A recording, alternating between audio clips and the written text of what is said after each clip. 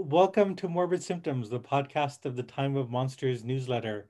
Last December, in introducing Linda Hirschman on a previous episode, I described her as the Cassandra of the American left, um, highlighting her many statements and books and articles over the years that called attention to the danger of Roe v. Wade being overturned, and emphasizing the radicalism of the anti-choice movement, and how this was not just a sort of a politics of symbolism, but an actual legitimate political goal that the religious right in the United States had of overturning abortion rights and going far beyond the pre-Roe world, and having like an active theocratic state where there is no reproductive freedom. Now, the trouble with Cassandra is that she's always right. It turned out you shouldn't have let that Trojan horse into the city, and it turned out that Linda's warnings were very exactly well placed. I'm recording this in the morning after leaks from the Supreme Court make it clear that there's going to be, it looks like there's a 5-4 majority for overturning Roe in a decision, shockingly written by Justice Alito, who's people sort of rag on Clarence Thomas, but in some ways Alito is the most reactionary member of the court. So Linda was right, and I wanted to bring her back to what she thinks is happening now. So maybe one should perhaps just start by I think one has to be really clear about just how radical this decision is, and and there are people who are said that they weren't expecting it. I mean, Susan Collins, senator from Maine, has had this kind of act of, oh, I'm shocked that this is happening. I was told by Kavanaugh and Gorsuch that they would never do this. But yeah, Linda, welcome. I wish I had you on better circumstances, but let's talk about this. So just how radical is this draft decision that is going to happen? So if this becomes the actual decision, this is basically the equivalent to the moment when the horse opened its belly and the Greek army came pouring out into the city of Troy, which they then sacked, killing its rulers and enslaving its people. That's how radical this is. And it just can't comfort to me that I predicted it. And all of the emails that I've been getting from friends and family this morning begin, "Dear Cassandra." There are basically two radical aspects to this decision. One is the social agenda that it advances, a radical social agenda. The Abrahamic religions, Catholicism, Protestantism, Judaism, Islam, have in their fundamentalist manifestations always been the core of the opposition to women's reproductive freedom. So there is the we love a fertilized cell part of this movement. But to deprive women of the option of having abortions is simply the wedge of the larger movement to reestablish fundamentalist patriarchal sexual relationships in the United States. So it means that first you stop women from being able to get abortions. Then, and I want to circle back to that for a moment and debunk it'll be okay, they'll just go to the blue states business, which is the liberals' way of avoiding their responsibility for stopping this. But first you stop women from getting abortions. Then you stop people from using birth control. That would be the preceding case to Roe called Griswold versus Connecticut. Then you stop women from getting equal pay. And then you stop gays and lesbians from marrying, and then you stop them from having sex without violating the criminal law. So what are you doing with all of these rollbacks? You are reestablishing the white, patriarchal, heterosexual, I don't want to say traditional because marriage has taken a million forms in the last 1,000 years, but let's say Victorian to invention of the pill, traditional, conventional marriage. Right? This is an unbelievably retrograde political and social movement. I mean, think about reestablishing women's helplessness, their inability to own property, to in their own name, to hold their paychecks, their dependency upon their fathers and then their husbands. Nothing in American history is as bad as chattel slavery, but I mean, those guys on the Federalist Society are really doing their best to see how close they can come. Women are more than half the population of the American Republic, and women of childbearing age and marital age, so more. And of course, one of the many things that these red states are going to do next is lower the age of consent for marriage and sex, right? So that they can have girl wives who will be more obedient. Already doing that. I mean, like I think was it Tennessee? Like Yes. and other places there, that's happening. It's not that dystopian science fiction novel. No, it is not. Remember, I wrote my dystopian novel 15 years ago. So but I want to pull those threads together. I want people to see that this is not just about, oh, well, if you live in Texas, you'll have to fly to California to get your abortion, and everything in life will remain the same. That is false. Mm-hmm. This is the beginning of an attempt to reestablish conventional, heterosexual, patriarchal sexual regime. It is not unrelated to the don't say gay business in Florida and the other states, okay? It is not, it is unimaginable to me. I've been studying this for 50 years. It is unimaginable to me that you could repeal Roe v. Wade and Casey v. Planned Parenthood and leave standing the case that struck down the Defense of Marriage Act and then established the constitutionality of same-sex marriage. Obergefell, the second case is Obergefell. Those cases are completely rooted in the analysis and the constitutional structure established in Roe and the cases that preceded Roe. So all of the ability of human beings to pursue their sexual orientation or inclination or random passing fancy, I don't actually care what it is, outside of the patriarchal norm are going to fall.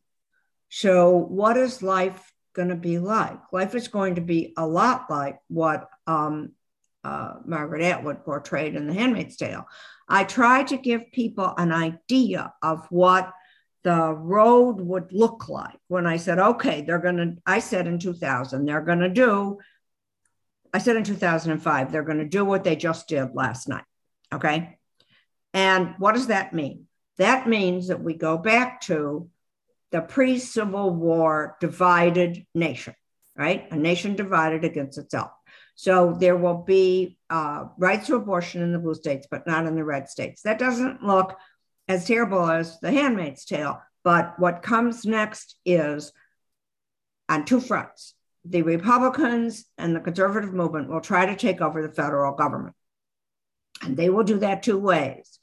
First, they will now lean on the very radically conservative Supreme Court to issue an opinion that fetuses are persons under the 14th Amendment. Okay, that would then make abortion that would then make abortion unconstitutional in all the states, red and blue. Mm-hmm. Okay. And so pursuant to that authority, if they take over the Congress and the presidency, or they simply take over the Congress and abolish the filibuster, they will pass a national criminal anti-abortion law. So all the states will be red states. Okay, so it's going forward on the federal on two bases. They don't have to change one single person in one single office to generate a ruling in a coming case that fetuses are persons under the 14th Amendment. Yeah, no, I think that's a really crucial point. This whole doctrine of fetal personhood. In some ways, I mean,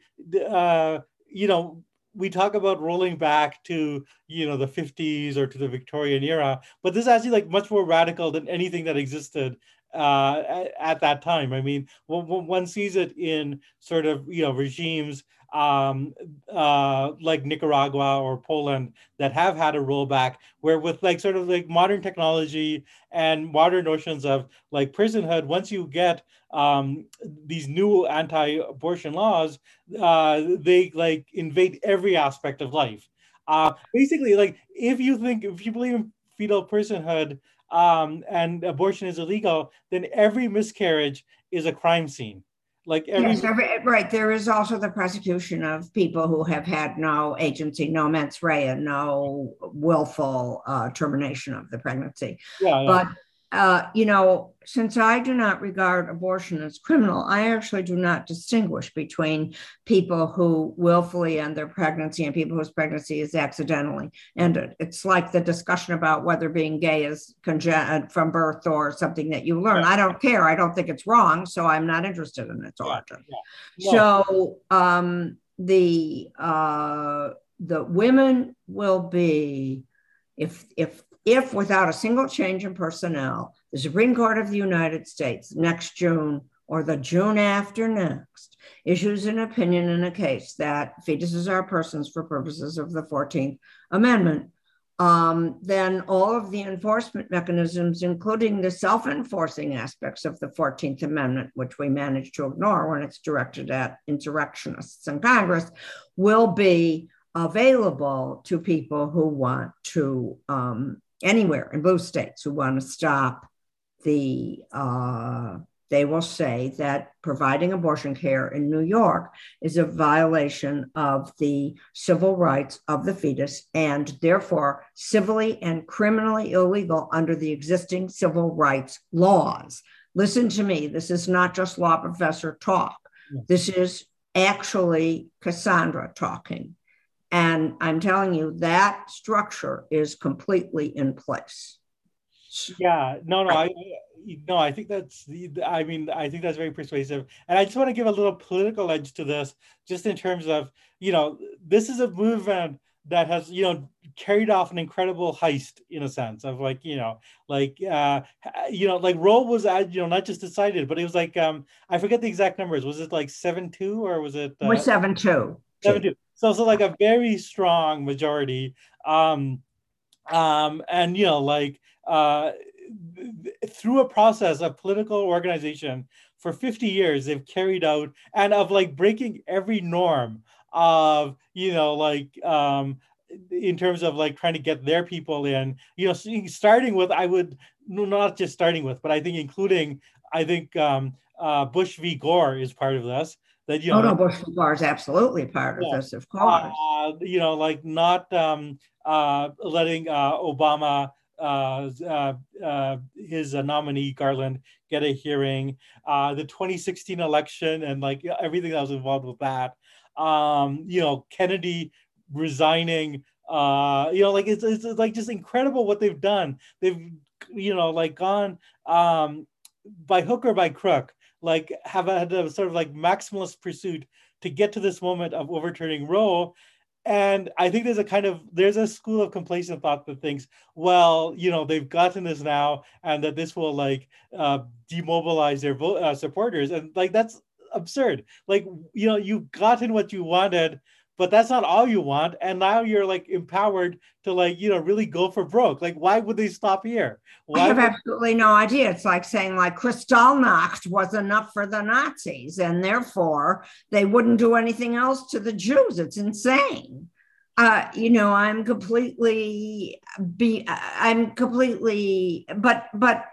wouldn't. The events you just recounted would not have happened if American voters of reasonable persuasion cared about women and women's political authority and women's citizenship in the American experiment and women's rights and their well-being, because there are many points at which the outcomes that you describe could have gone the other way. If voters didn't actually object to Al Gore appearing in a brown suit or claiming that he invented the internet, right? Every trivial, risible objection to liberal candidates was effective, right? They preferred Ralph Nader. Ralph Nader ran, right? And at each decision point along the story you just told, if liberals had acted collectively to protect women's rights, the Democrat would have been elected, and the court would not currently be stacked with Federalist Society and patriarchal revivalists. Okay, so it is certainly, it was well before 2000, because Casey v. Planned Parenthood is already a 1992 decision. So the threats to abortion rights and all the subsidiary rights started in 75, really. So 76. So, but there were many points along that trail at which people could have said, listen to Linda, if we vote for Ralph Nader, we are going eventually to strip women of their citizenship. If we vote for, and of course we could never get a national, even when the Democrats had big majorities in Congress and controlled the White House in the Obama administration, they couldn't get protection for abortion rights passed in the form of a national statute. Although I will say this, a national statute is no protection against a militant Supreme Court. It is no protection. No. If the Congress passes a law saying abortion is legal everywhere in the United States, the Supreme Court of the United States will simply say that the Constitution did not empower Congress to pass such a law. They struck down part of the Violence Against Women Act on that argument, or they will say that the 14th Amendment protects the fetuses and that law is unconstitutional. So you at some point, you have two choices with regard to the Supreme Court. You can direct all your political action to changing the composition and behavior of the Supreme Court, or you can do what Abraham Lincoln did and not obey it. Yeah, no, I'm really glad you kind of brought that point up, and I think this is actually going to be a topic of a future discussion, because you have a book about the lead up to the Civil War, the abolitionist movement, which is very relevant. But I do think that is a kind of key issue. Like, if you have the courts are so powerful and they have been stacked with people that are like, so hostile, to liberty, and not just on the issue of reproductive freedom, but like on a broad range of issues. The power of the courts should then become a political issue. And as you mentioned, like Lincoln, offers one path, but not just Lincoln. I mean, I think like FDR in his kind of, and Andrew Jackson. Yeah. So there is like I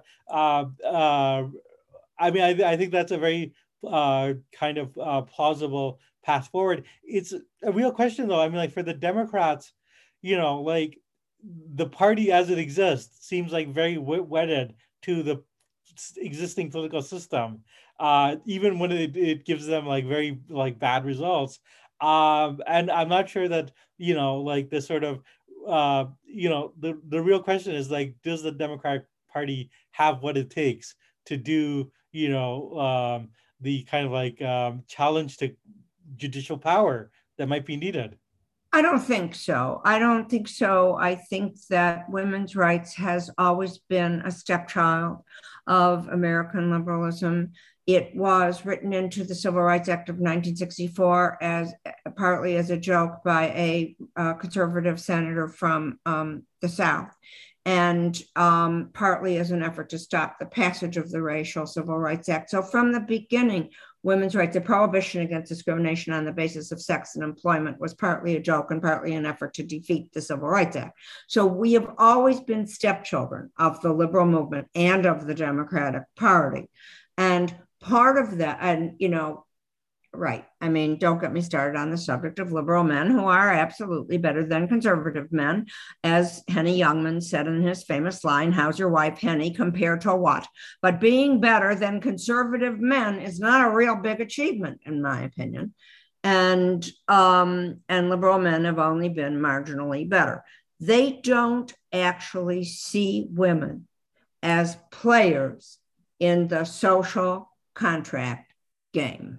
Mm-hmm. And the reason that they do not see us as players in the social contract game is that we don't act like players. Mm-hmm. So the failure of white women, let's call it what it is, Black women vote overwhelmingly Democratic, but white women do not. And the failure of white women to use their suffrage power to dictate, to come to the bargaining table in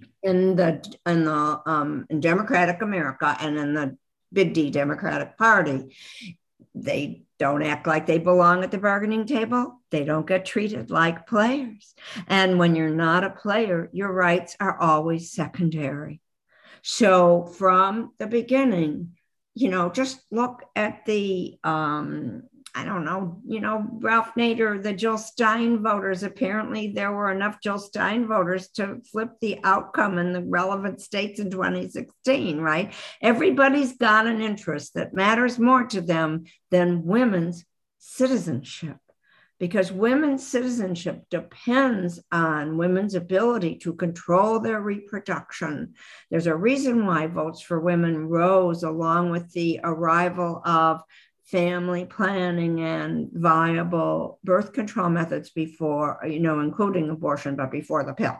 So women's citizenship depends on our ability to form families at our own choosing and to control our role and to undo the hierarchy of patriarchal society. It is absolutely dependent. And that is never as important to people as the most trivial other interest. And you ask yourself, why would liberals who are children of the Enlightenment and purport to believe in democracy and equality constantly devaluing women? And the answer is, if you don't act like you deserve power, you don't get treated like you have power. Yeah, no, I think that's very on point. And our mutual friend Rebecca Traister has a very good article in New York Magazine where she just talks about the low priority that's been given to this issue and the way that it's always been put on the back burner. And yeah, I mean, I agree with you. Documented it brilliantly, as she always does. There's nobody who states the case as well as Rebecca Traister. But I just want to add that having been trained as a Hobbes scholar in graduate school, I see the deep, social contract substrate of the picture that Rebecca paints. Yes. Yeah, no. I mean, well, I mean, it is interesting to think about it in those terms of like the social contract. And in some ways, I mean, it's always the case that the subject of the social contract has been implicitly male, like sort of default male in people's conception of it. The political agent who's like, and to take in women as full citizen, which means acknowledging that reproductive freedom is part of citizenship. Like a lot of people have not been willing to make that step. They don't see women as fully entitled to citizenship. And so even if one could convince them that reproductive rights are critical to citizenship, the unspoken next answer is we don't actually see you as citizens. And it's also a racial contract, as my teacher, Charles Mills, said in his great book. So the subject has always been both male and white in its Enlightenment origins. But And the sort of conceptualization people have, like the sort of the mental map that people have of what citizenship is. There's a kind of default mode where it's like the sort of white male citizen is the subject, right? Like, and it is certainly possible to claim a seat at the table, as, for example, Japan tried to do in the run up to World War II. It's very possible, but you have to see yourself as a player. That's why I thought that in Victory, the Triumphant Gay Revolution, I thought the gay movement actually had a better chance of succeeding in America than the feminist movement did. We will see what happens now. But after the AIDS epidemic, gay activists who were mostly white and male in the effective branches of the movement saw themselves as entitled to citizenship, and they acted like it. Yeah. Right, all out of proportion to their numbers. Women are so numerous, we could have it in an election. No. I think that's very sort of like a very on point comparison. Although I'll note, I mean, like in the sort of Alito draft, I mean, he's kind of trying to have it a little bit both ways. But he mentioned, I mean, it's very strongly suggested that, he thinks that there were other decisions that were like wrongly decided, including the marriage equality decision, the sodomy decision, Lawrence, like he named. Yeah. And, right. We're going to make the act that distinguishes you from us criminal. Yes. Right. I mean, it's right. It is completely. And he mentioned as well, there's another thing that he thinks is wrongly decided, but then he also says that like abortion isn't a class by itself. So the suggestion, I mean, like I read that it's an ambiguous passage in Alito's decision, and I read that as almost like a kind of like threat, like well, we could also be overturning all those things. We won't. We'll just stop here if you like let us give us this, but we could, like it's a nice little marriage equality that you have, be a pity if anybody takes it down. And actually, what they're doing is it's a lot like Bush v. Gore, where the court said, well, this actually only applies to this election and can't be cited in any other cases. Yeah, that's right. So, but of course, it's now being cited in many of those in the bad voting decisions, right? They're citing Bush v. Gore for the legislative supremacy and stuff. So it's always there. It's lying in wait. My read of what Alito is saying is that we'll see how politically costly it will be to take on the gay movement. Yes, that's right. That would be my analysis. It's sort of like testing the waters a little bit. Correct. Right? Yeah. And they see women as helpless. And they correctly see women as helpless because white women don't vote Democratic in enough numbers to protect their rights. And part of that, just in another social contract metaphor, is they are scabs. They're free riders, and they make private agreements with their husbands and lovers and fathers, not then husbands and lovers. So heterosexual white women make a private bargain, and then they defect from the collective interest of women to be citizens. And of course, that private bargain that they've made, placing their whiteness above their identity as women and their interests as women, and placing their Southern culture and the other things that they prefer over their fate as women, that bargain means that there aren't enough women to keep the liberal men at the table with them.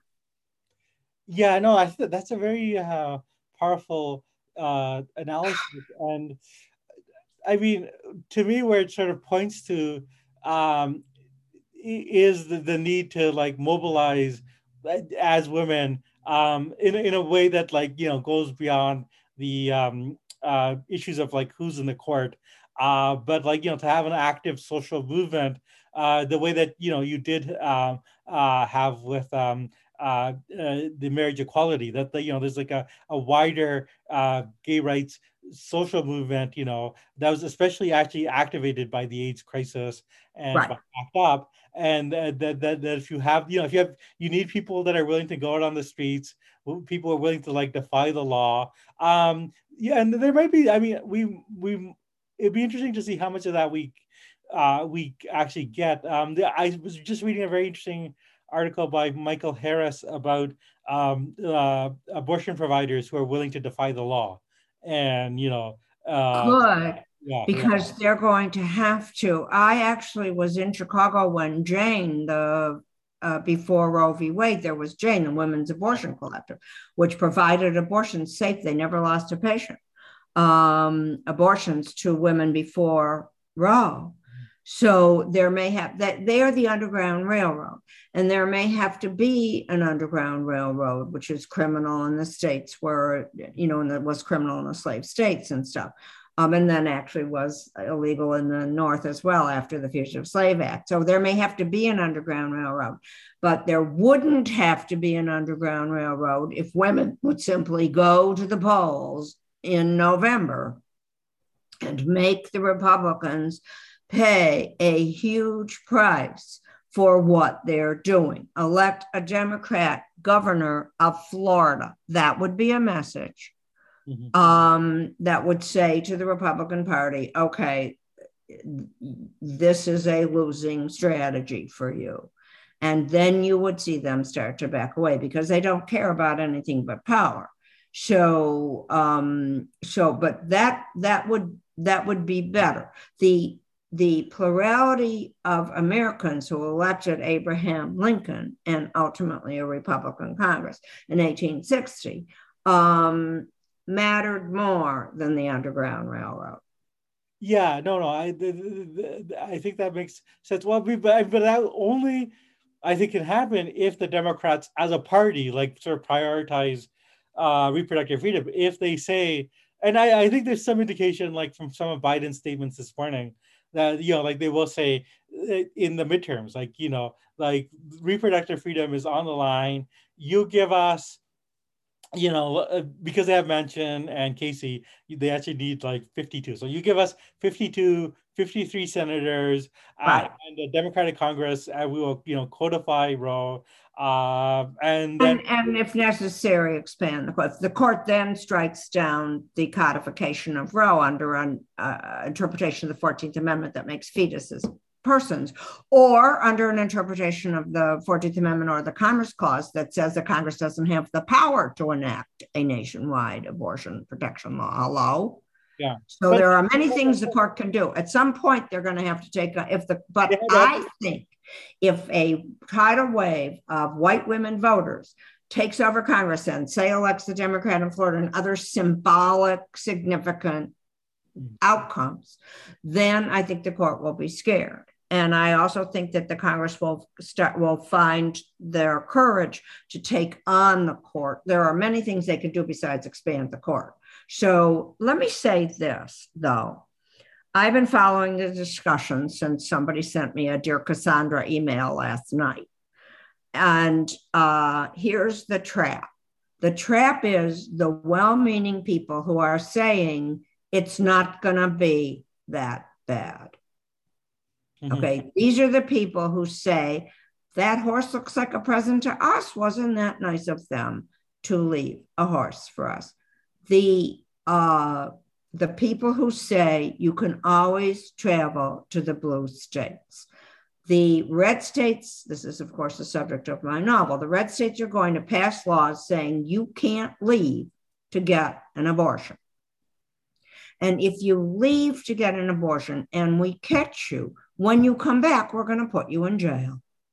And in the meanwhile, our civil suits are going to produce judgments against you and cost you your house, your bank account, your savings, your pension, your little car. They're going to, right? So there's a poor woman in Texas who goes to California to get an abortion. State of Texas has undercover police at the abortion clinics taking pictures, and they catch her and they have a civil suit against her, which they can already do under SB 8. and they strip her of all of her possessions. What are her options then? There is no fleeing to another state if you can't come back. Okay, you lose your job, you lose your contact with your children, you lose your circle of friends and family, you lose your house. That's the first thing. It's not an answer. And I wish that my liberal friends would stop suggesting that this is a minor thing because you can always go to California. The second thing is you cannot, it's like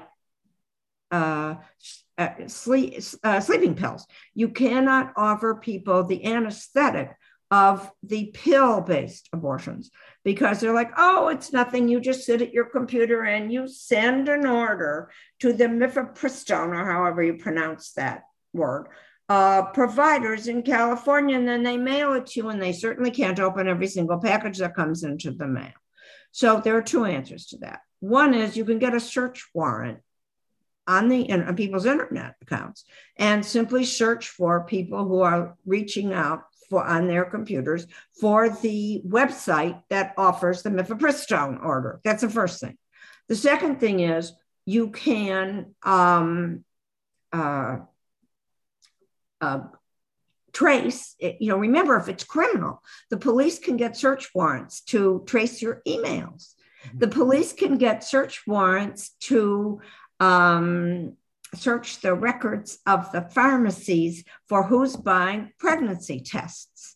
So that whole workaround with the mailed-in mifepristone is completely vulnerable to the same law enforcement mechanism that has been applied to people trying to buy drugs online or whatever they care to enforce.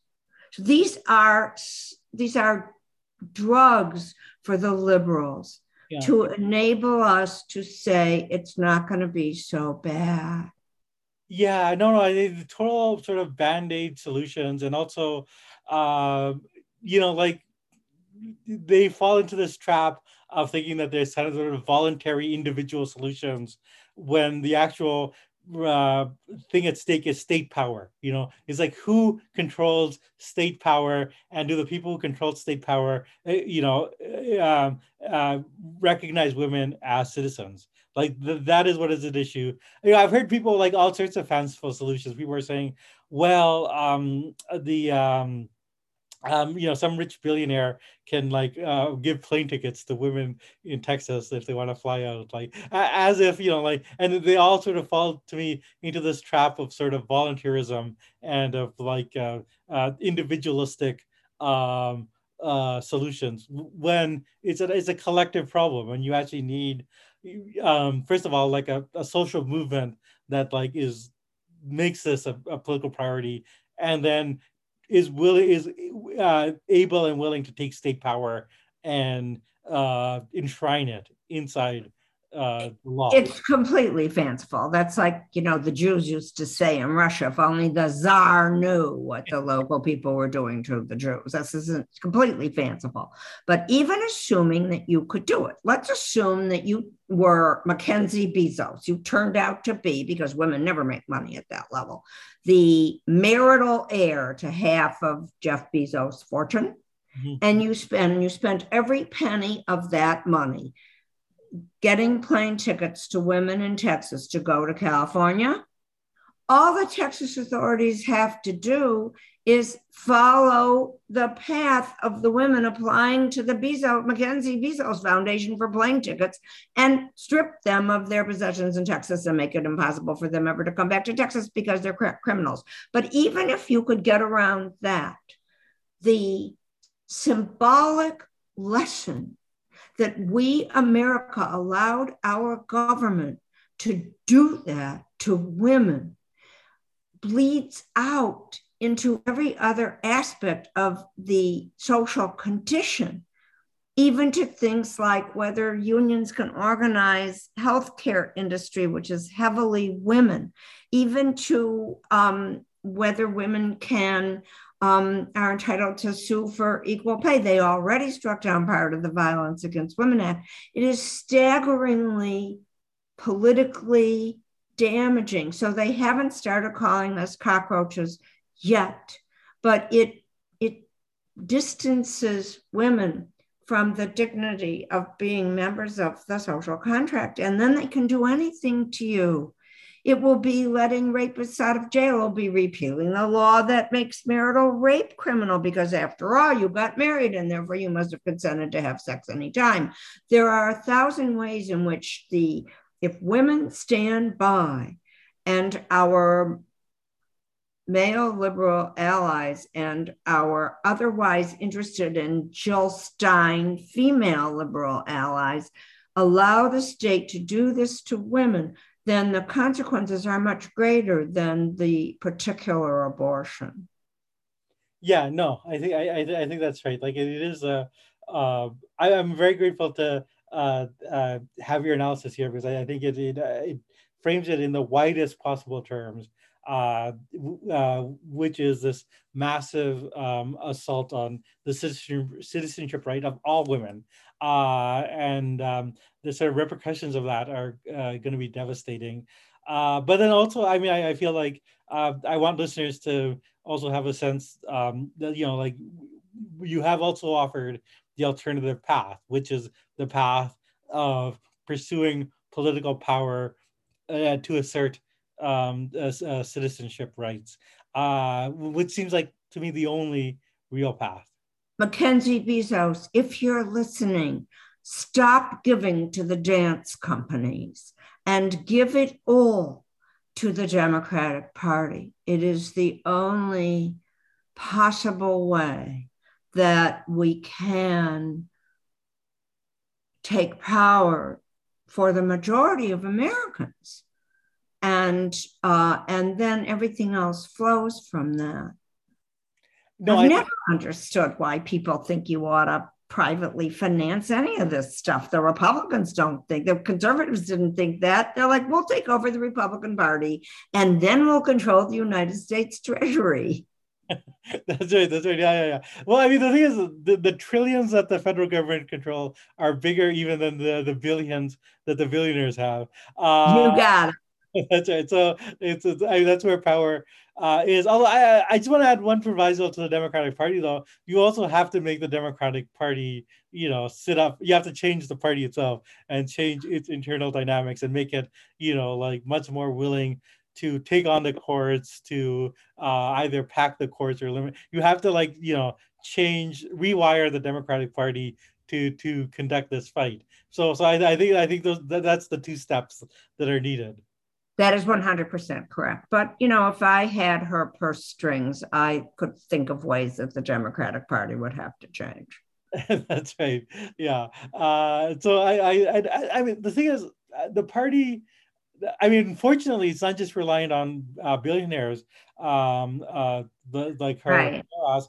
There's, the party gets a lot of money and gets a lot of money from individual donors. And then I think it's really up to the people, who are part of the party to to change it and to give it the sort of priorities, that you want. I mean, like that seems to be one of the necessary steps.